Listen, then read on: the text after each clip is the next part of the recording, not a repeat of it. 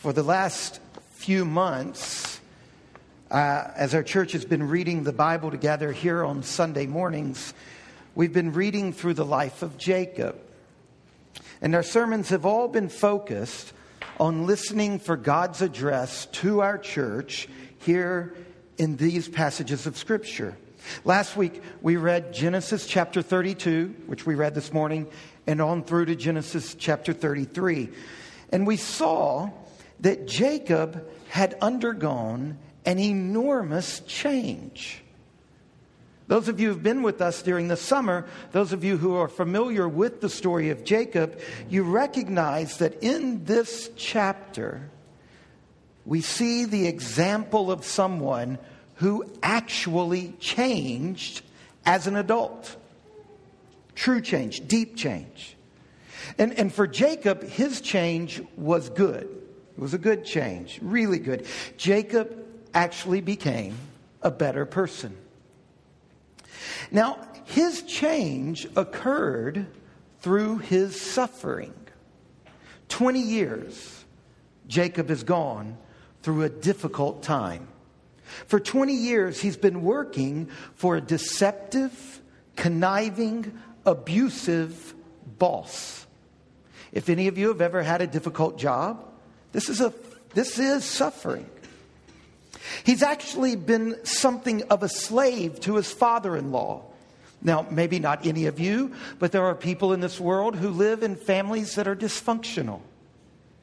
This can be difficult.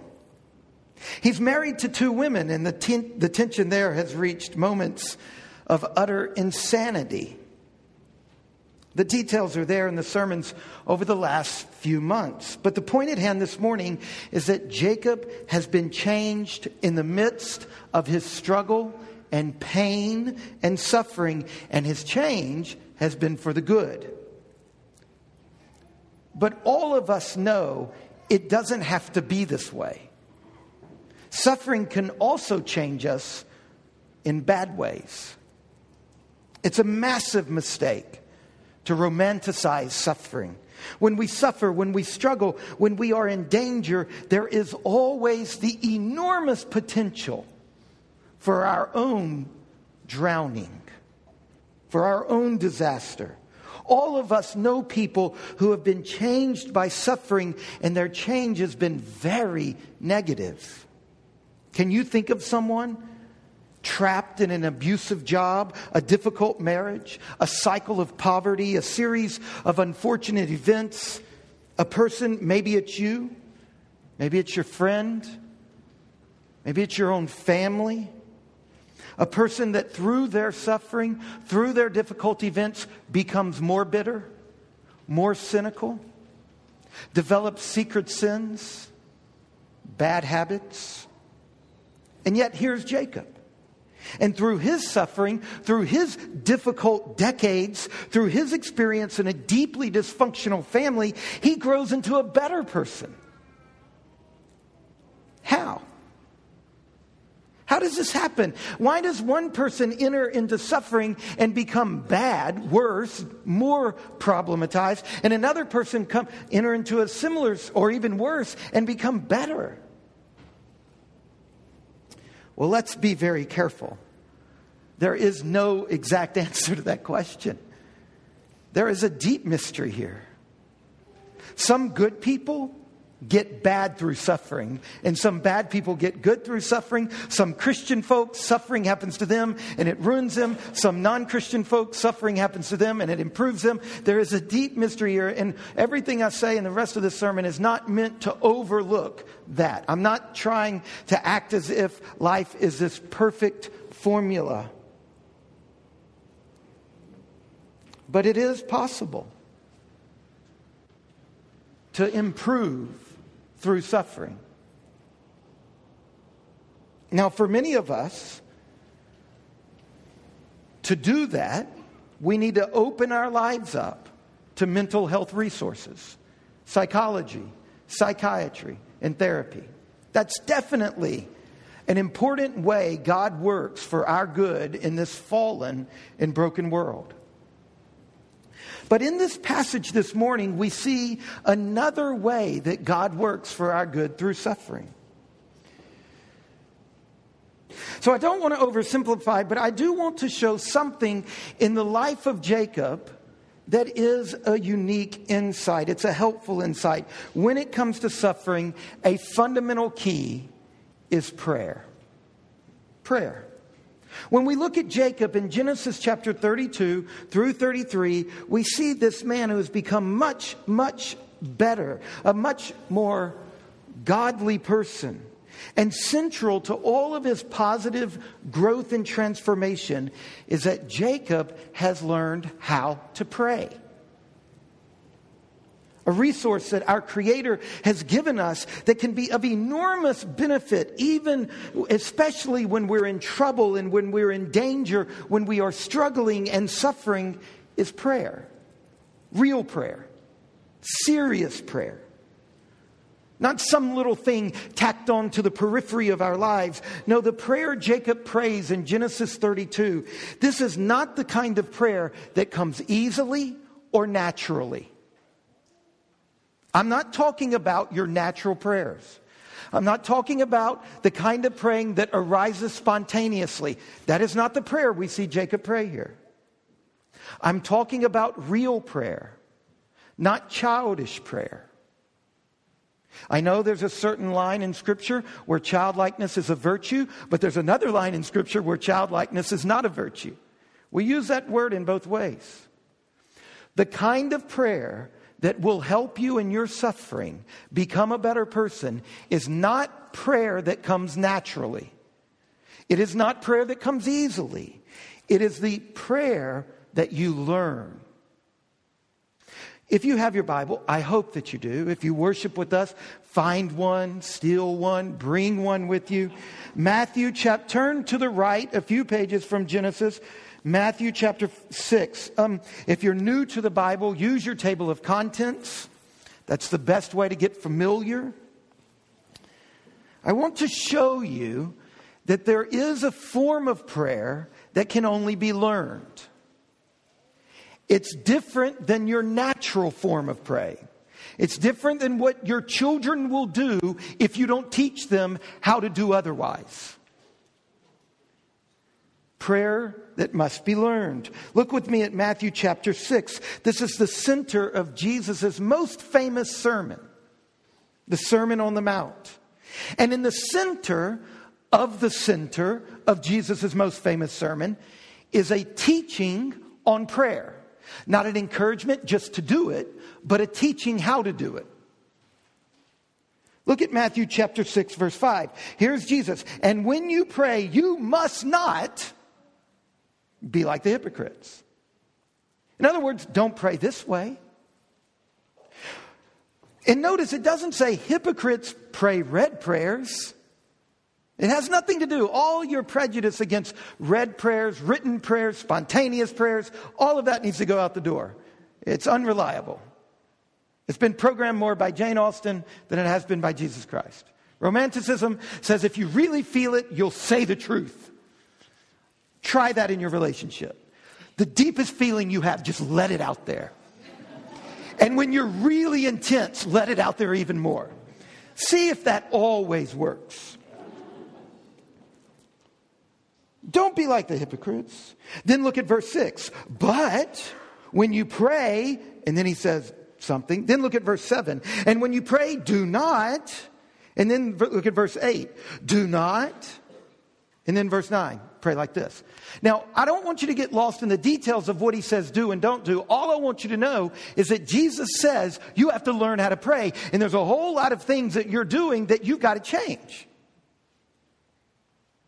In other words, there is a form of praying that must be learned. Here is Jesus in the center of his most famous prayer, teaching how to pray. Pray like this, he says. Parents, you've got to do that with your kids. You got to grow them up. You got to say to them, wait, you got to interrupt their praying. Say, okay. Wait, stop right there. Pray like this. Friends, who are talking to other friends about how to relate to the God and Savior, Jesus Christ. You need to teach them how to talk to Him. Don't just say to them, go for it, but get in there. Now, there's a jerky way of doing this, obviously. Praying. My point is that real praying, the kind of praying that Jacob demonstrates in the hour of crisis, is not spontaneous prayer. It is learned prayer. Jacob's prayer is the prayer of a person who has learned how to pray with maturity and skill. Now, there are different types of prayer. There's prayers of praise and love and adoration. Martin Luther is famously quoted, we don't know if he actually said it or not, as saying, "He who sings prays twice." Those of you who drive around all day listening to K-Love and singing those songs, that is absolutely a form of prayer. You know this. There have been moments in your life where you're just singing out the songs you learn in church, the songs of hymns from your childhood. There are these moments where the songs on the radio, some of you, the music we sang this morning wasn't your heart music. Some of you it was. But when you get into those kind of songs, that is a form of praying. I'm not trying to belittle that.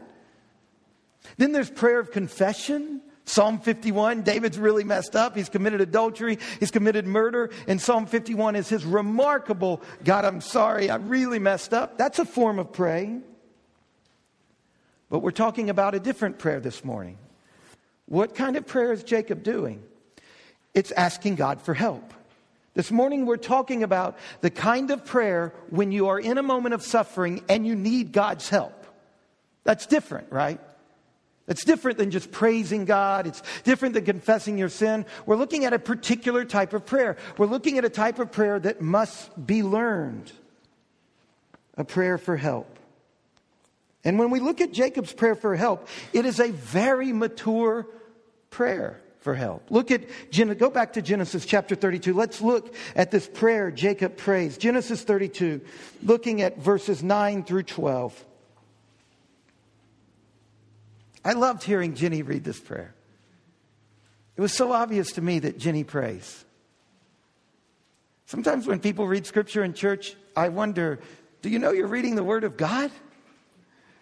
Right? And sometimes I know it's nerves and lots of things. But there are these moments when you hear people reading a letter from their lover, right? And it's life. Jenny read this like she prays. I know she does. Look at verse 9. "O God of my father Abraham and God of my father Isaac, O Lord, who said to me, 'Return to your country and to your kindred that I may do you good.'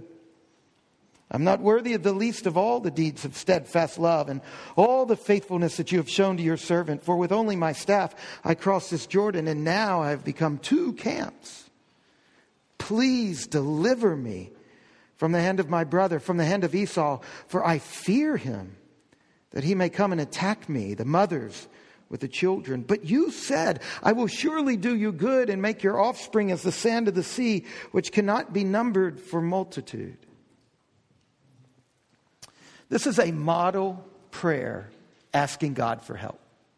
Look, that's a good thing if you write in your Bible, to go to the front page and say, "When I need help." And write Genesis 32, verse 9 through 12. This is a model version. I told you parents need to tell their kids, pray like this. I'm your priest. I'm telling you, pray like this. Write it down. Read it. Learn it. Now let me point out a few things about it that are so mature. First of all, notice how he calls on God. I'm going to point out 5 things. The first one, notice how he calls on God. "O God of my father Abraham and God of my father Isaac, O Lord." Now, many of you, your Bible has a different font there. Lord is in small caps or italicized or something. And there's probably a footnote somewhere in your introduction to your Bible that tells you that's because this is the particular name of God, Yahweh.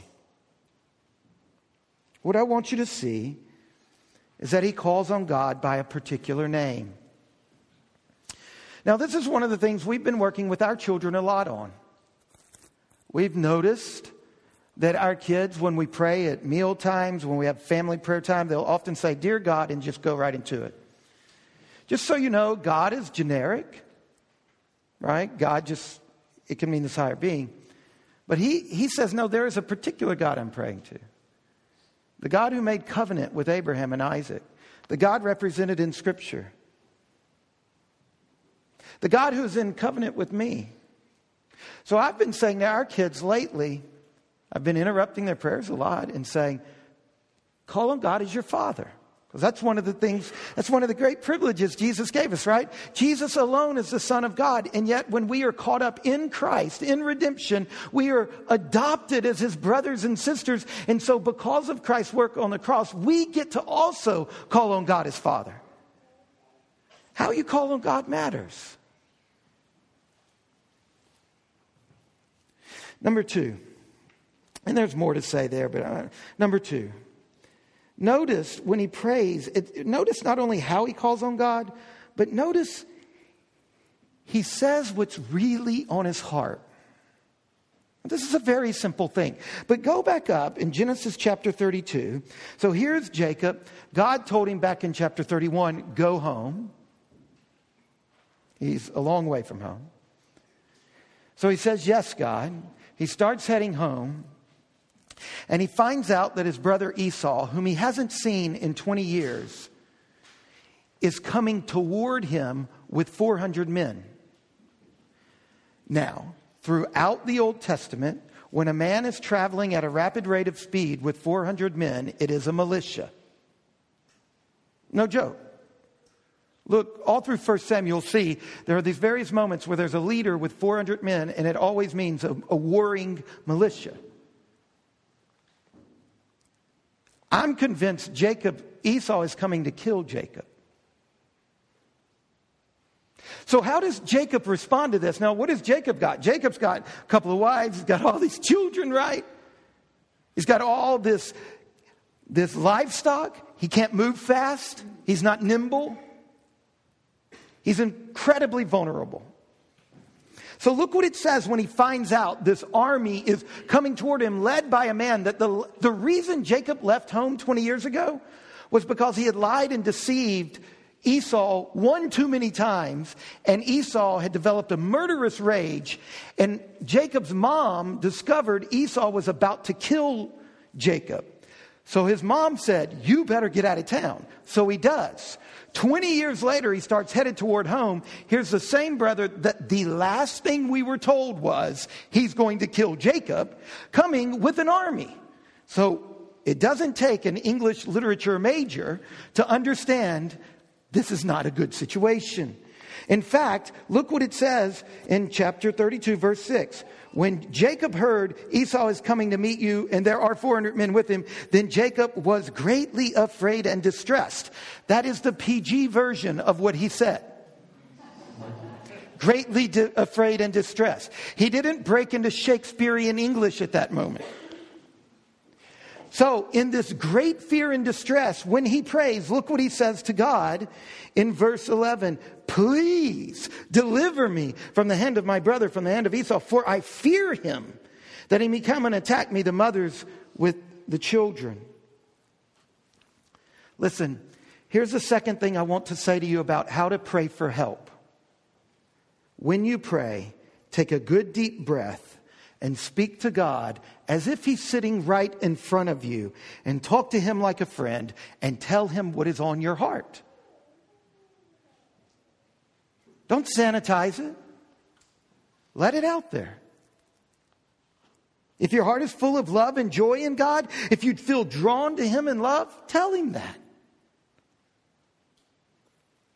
And if you are dry and you don't want to pray and you feel cold inside, then tell God that you no longer feel any love for him, that everything is a terrible blank to you, that he wearies you, that his presence does not even move you, that you long to leave him for the most trifling activity, that there are 1,000 things you'd rather be doing right now than talking to him, that he bores you, that you will not feel happy till you have left him and can turn back to whatever it was you were doing before you started praying. Tell him all the evil there is about yourself. Talk to him about your miseries and ask him to cure them. Say to him, dear God, look at my ingratitude. Look at my inconstancy, my infidelity. Take my heart. I don't want to give it to you. I don't want you to have it. I don't even know how to give it to you. Give me crosses necessary to bring me back under your yoke. Have mercy on me in spite. Pour it all out there. When you are needing help, let it out there. When you go to God in prayer, without hesitation, tell him everything that comes to mind. And do it with all the simplicity and familiarity of a little child sitting on his mother's lap. This is a moment where we should be childlike, right? Have you ever been in a conversation with a child and it's like, stream of consciousness stuff? It's just all over the place. This is what you need to do. You need to have that childlike freedom. That's the second thing. Notice a third thing. Be humble. Be grateful. Look at verse 10. I'm not worthy of the least of all the deeds of steadfast love and all the faithfulness that you have shown to your servant. For with only my staff I crossed this Jordan, and now I've become two camps. Look, he said, 20 years ago, I came here as a refugee with nothing. And now look at me. The reason I'm in so much trouble is because I got so much stuff. Do you see what he did? Even in that moment, he humbled himself before his Creator. So look, there's this kind of irony, isn't it? Yes, on the one hand, we approach God with familiarity, but on the other hand, he is not Santa Claus. You don't live there. You don't stay there. That's not the sine qua non of prayer. That's not all there is to it. When you are asking God for help, it is a good habit to remember how much help he has been. It is a good discipline to calm yourself down and to look at the specific ways in your life that God has been good.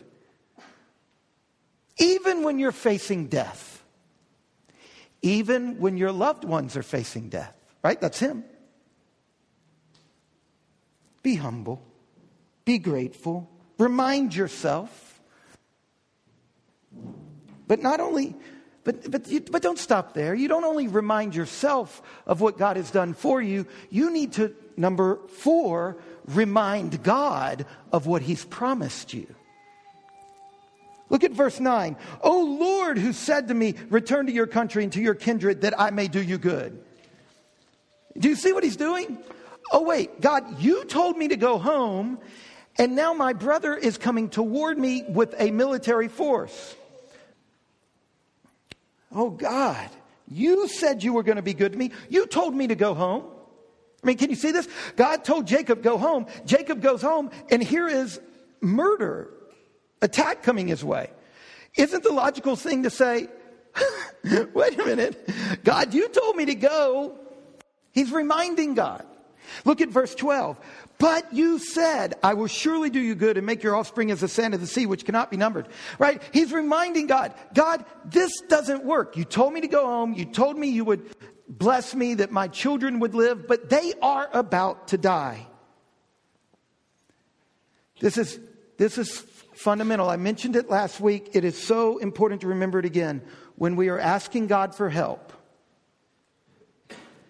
at the center of it must be reminding God of his promises.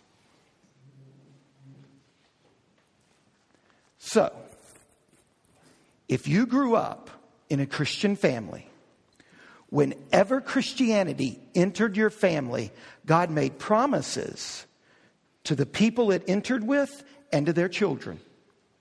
This is all through the Bible.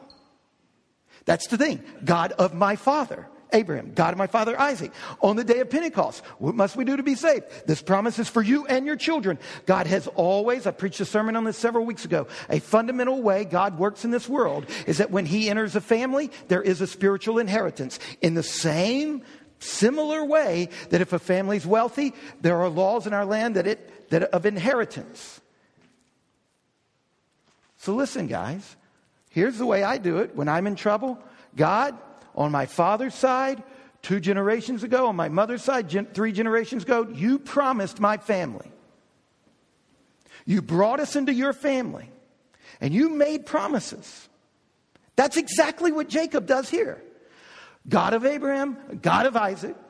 It's interesting when he says, you said I will surely do you good and make your offspring as the sand of the sea. God never actually said that to Jacob. He said that to Abraham. He said something similar to Jacob, but not that. You know what Jacob's done? He's just slid a promise to Abraham to himself and claimed it. That's the way God works in this world. I preached on that several weeks ago. God works through families. Now, that doesn't mean you can kick back on your laurels. We talked all about that. But what I'm showing you is that we must remind God of his promises. Now, when you were baptized, God sealed you with those promises. He put his Holy Spirit on you. Baptism is more than anything else what God does to you. Less, it's what you're declaring about God. So I grew up as a Baptist, and I read the scriptures as a Baptist that in baptism, I'm declaring my allegiance to God. That is true for adult converts. Just like adult converts to Judaism, they would get circumcision as a declaration of their loyalty to God. But for second generation Jews and second generation Christians, baptism happens before a person can make a conscious articulation of loyalty. That's why in the Old Testament, once God entered into a family, circumcision occurred to infants, and then it kept going into the New Testament that slid into baptism. This promise is for you and your children. Baptize a Philippian jailer and his household. But here's what I want you to see. A fundamental issue is, where is the weight of baptism? When you are baptized, the biggest thing happening is what God is doing. The minor thing happening is what the person getting baptized is doing. Yes, when you get baptized, you're declaring allegiance. But you know what? Your allegiance is far more fickle than God's. And so when you are in trouble, Martin Luther, right? The Prince of the Reformation. Justification by faith. I'm not talking about salvation by works. Martin Luther said in his darkest hour, when he doubts and barely has faith, he reminds himself, but Luther, you were baptized. He didn't remember his baptism. He was baptized as an infant. When my children, if they ever get to a day where they doubt or they really fears, you know how we will fix them? If Seamus Trainum ever doubts he's a Trainum, you know how we'll fix him? There are 200 people that remember when he was born. And they will say, we know you were born, and we know who you were born to. Those of you who are doubting your salvation, the church says to you, we know you're a Christian. We were there when you were baptized. There's great comfort in this. Now, obviously, I talked to all of it. There's detail, there's nuances to this. We rely on the promises of God. This is the main point I want to make. And look, if you want to talk about, can somebody fall away from the faith? Can they reject their baptismal vows? I'm not dealing with that. I'm trying to make this point. This is what I want you to hear. We rely on the promises of God by reminding God of those promises in prayer. You stand on God's promises, not in some ooey gooey way, but in a very particular way, by reminding God of those promises when you need them in prayer. Isn't that our passage from Luke 18? The passage that I read to us for our gospel reading, Luke 18. Jesus told them a parable to the effect they ought always to pray and not lose heart. Tells the story about this widow who's in trouble and a judge is not helping her. In verse 6, the Lord said, hear what the unrighteous judge says, and will not God give justice to his elect? What does that mean? Those in the covenant, who cry to him day and night. Will he delay long over them? Now, this leads us to the fifth thing I want to say about Jacob's prayer. It is this. When we pray, not only do we remind ourselves of what God has done for us and remind God of what he's promised us, but fifthly, we ask him for help. Get down to business. Ask him for specific help. Look, back in chapter 32, Jacob didn't say, oh God, give me peace in my difficult times. That's not what he prayed. What did he pray? He said, holy cow, I'm about to die. Please, don't let me die. Don't let my wives die. Don't let their children die. Shoot the moon. Name it. Fervently ask specifically for the help you need. That's what Jesus teaches us in Luke chapter 18. That's what we see that Jacob has learned so well. It's interesting, in Luke 18, Jesus said, I'm going to tell you a story so you will actually pray. And then in the story, the woman getting help depends on her asking for help. We pray because we know God acts differently if we don't pray. Prayer is not some magic shell game. Fervently ask for help because you know that God will help if you ask Him for it. And if you don't, He might not. Prayer matters. Prayer works. So now at the beginning of the sermon, I said real prayer doesn't come easily or naturally. And here we see some of the inner principles of Jacob's mature praying. Call on God by name. Let the thoughts that fill your heart come to Him. Remember His gifts with gratitude. Remind Him of His promises. And fervently ask for specific help. Now look, college students, some of you are going to need this in about 2.5 months. Right? Holy moly. I need your help, Lord. I'm facing these finals or this, that, or the other. This is a model prayer for help. Now, to be able to do this, like I said, it takes practice. This does not come naturally. It takes practice. Look at it this way. When we look at Jesus' prayer life in the Gospels, we see two things about Jesus. Jesus took part in synagogue and temple worship. He was an observant Jew. He followed the usual prayer patterns of the Jews in his part of the world. And we know from archaeology, we know from other texts, and we know from the Bible that this at least involved 2 prayer times a day. Prayer in the morning and prayer in the evening. So I encourage you, do that. Continue the pattern of daily morning and evening prayer. I can't tell you how soul-shaping this has been in my own life. From the time I was a baby, my parents taught me to do this. They taught me how to pray. They taught me to do this. Now, I've not always kept the discipline perfectly, but it has been the basic rhythm of my entire life. I really would have a hard time pointing to a time in my life where I wasn't praying in the morning and the evenings. The rhythm of a daily time with God will shape your life in all sorts of ways. It shapes you deeply. Every day you need to meet with God in prayer. Don't let this depend on how you feel about praying. No, that's a type of prayer. There's definitely a type of prayer that when you feel it, you let it out there. That's not what I'm talking about. Remember, I said great praying requires practice. Practice takes disciplines that become habits. You will not mature in your prayer life unless you make praying a disciplined habit of your life. And the best way to do that is to just set a time in the morning and set a time in the evening when you pray. Now, I have some specific suggestions on that.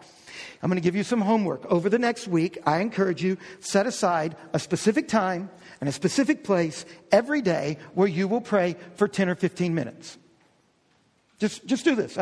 Parents, if you have kids, 8 years and up, 7 years and up, do this with them. Parents do this. All of us do this. Set a time. Now, a lot of you already have this. Some of you don't. Some of you are out of the habit, so this is like a little nudge. Get back in the habit. 10 or 15 minutes. It's great to do it in the morning. It's great to do it in the evening. Do it in the middle of the day. Set a time. Number 2, set a place. Place matters. Jesus often chose to climb a mountain, enter a garden, depart to the desert, or rest in a boat. Outside or inside, wherever you are most comfortable, find a specific time and a specific place and go back to that place over and over. It might be in your closet or a corner of your room or a special chair. It's true you can pray anywhere and anytime. That's just not the kind of praying I'm talking about. Now, once that time arrives, what do? Here's my encouragement to you. Get a candle or an icon? I love using a candle. Light the candle because Jesus is the light of the world. I remember that I'm in the presence of Christ. Take a deep breath, let it out.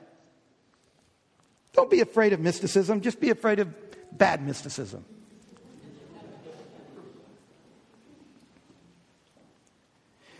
Light your candle. Look at this icon. An icon, it can be a cross.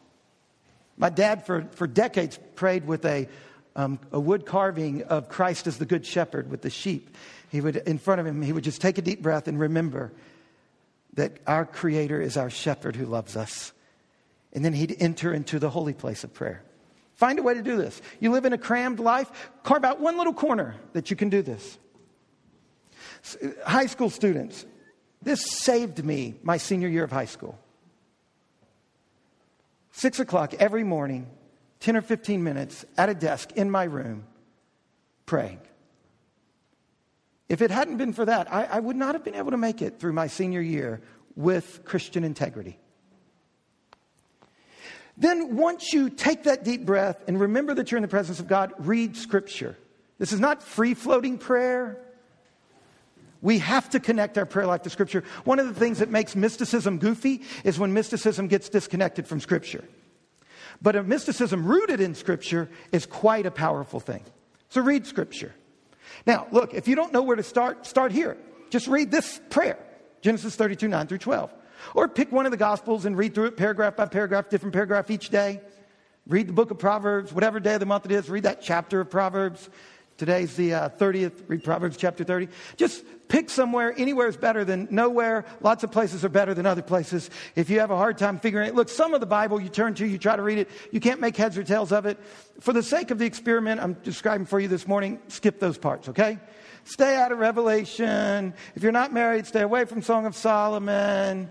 If you haven't read the Bible much, don't even touch, Ezekiel. Find a nice, easy spot. I'm not joking. Nice, easy. Find a good place, a good time, and a good, easy passage of Scripture. Read it. Take the deep breath, light the candle, read the Scripture, and then here's what you do. Allow your mind to focus on whatever in the passage catches your attention. These are God's words. It might be an intense emotion. It might be an action. It might be a troublesome phrase. It might be actually what something means. Allow your mind to focus on it. And then as your mind and your heart are filled with that insight from Scripture, tell God whatever comes into your mind, whatever comes into your heart. You're with Jesus. Talk to Him. And pray like Jacob prays. Call on God by name. Be gracious. Tell God thank you for things you can be thankful for. Remind Him of His promises. Boldly ask for the help you need. I'm having the doctors have said I've got this pinched nerve in my back right now. I'm in terrible pain. So on my walk over here from my office, I'm praying, God, this morning I need you. I don't feel like I can lift my head up. I need you to help me do that. Ask God specifically for what you need. Do this for 7 days. How long does it take to establish habit? Like 20-something days? Go for it. Now back to where we started, and I'll wrap up. And I think you might need to turn the air back on. I don't know. This is dangerous. Directing from up here. I'm losing weight, which I guess is probably good. Maybe that's the strategy. Okay, I'll wrap up with this. Jacob suffered, and through his suffering, he grew into a better person. Now, come back with me. Come back. Let's bring this back around. You will suffer. And suffering will change you. It will either ruin you or improve you. A few years ago, I read this fun series of novels by C.J. Sansom. I think Barbara turned me on to these. They're set in England in the 16th century, and they're basically detective novels. The lead character is Matthew Shardlake. He's the smartest hunchback lawyer in the courts of King Henry VIII. And at the center of one of the novels is a young girl named Elizabeth. She suffered so deeply, she has completely given up on life. And at one of the darkest moments in the story, she says this. First, mother died so painfully from the great lump in her chest that wasted her to nothing. Then father died too. I sought consolation in prayer. I entreated God to help me understand, but I seemed to be praying into a great dark silence. Then I was told our house was lost. Our house, where I grew up and was happy. The grandparents I was sent to live with did not want me, and I knew it. Then she describes how cruelly her cousins treated her. And she finally exclaims, what I've come to understand is that God is cruel and wicked. He favors the wicked, as anyone who looks around this world can see. I've read the book of Job. I've read the torments God inflicted on his faithful servant. I've asked God to tell me how he can do so much evil.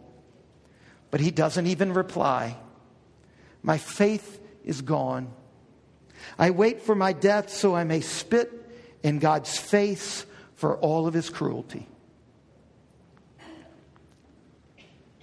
Suffering changes people. It changes some people like that. If you've ever suffered severely, you know of the cliff edge we walk. And unless somehow we are held,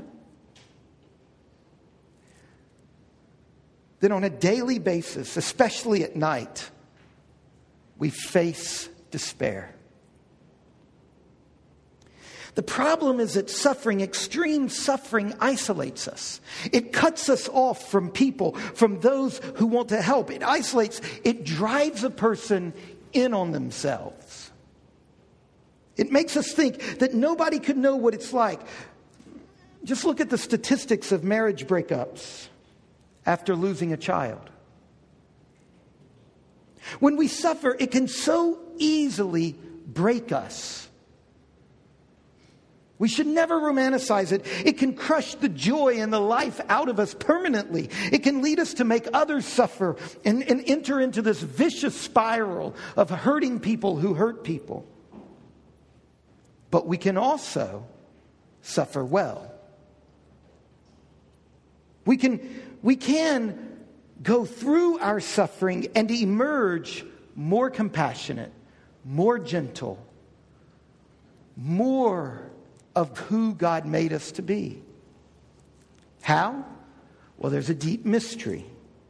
But certainly, learning how to pray skillfully for help is a critical resource God has given us for the dark times of life. Learning. It takes practice. And let's let Jacob's prayer be our guide. Let's pray.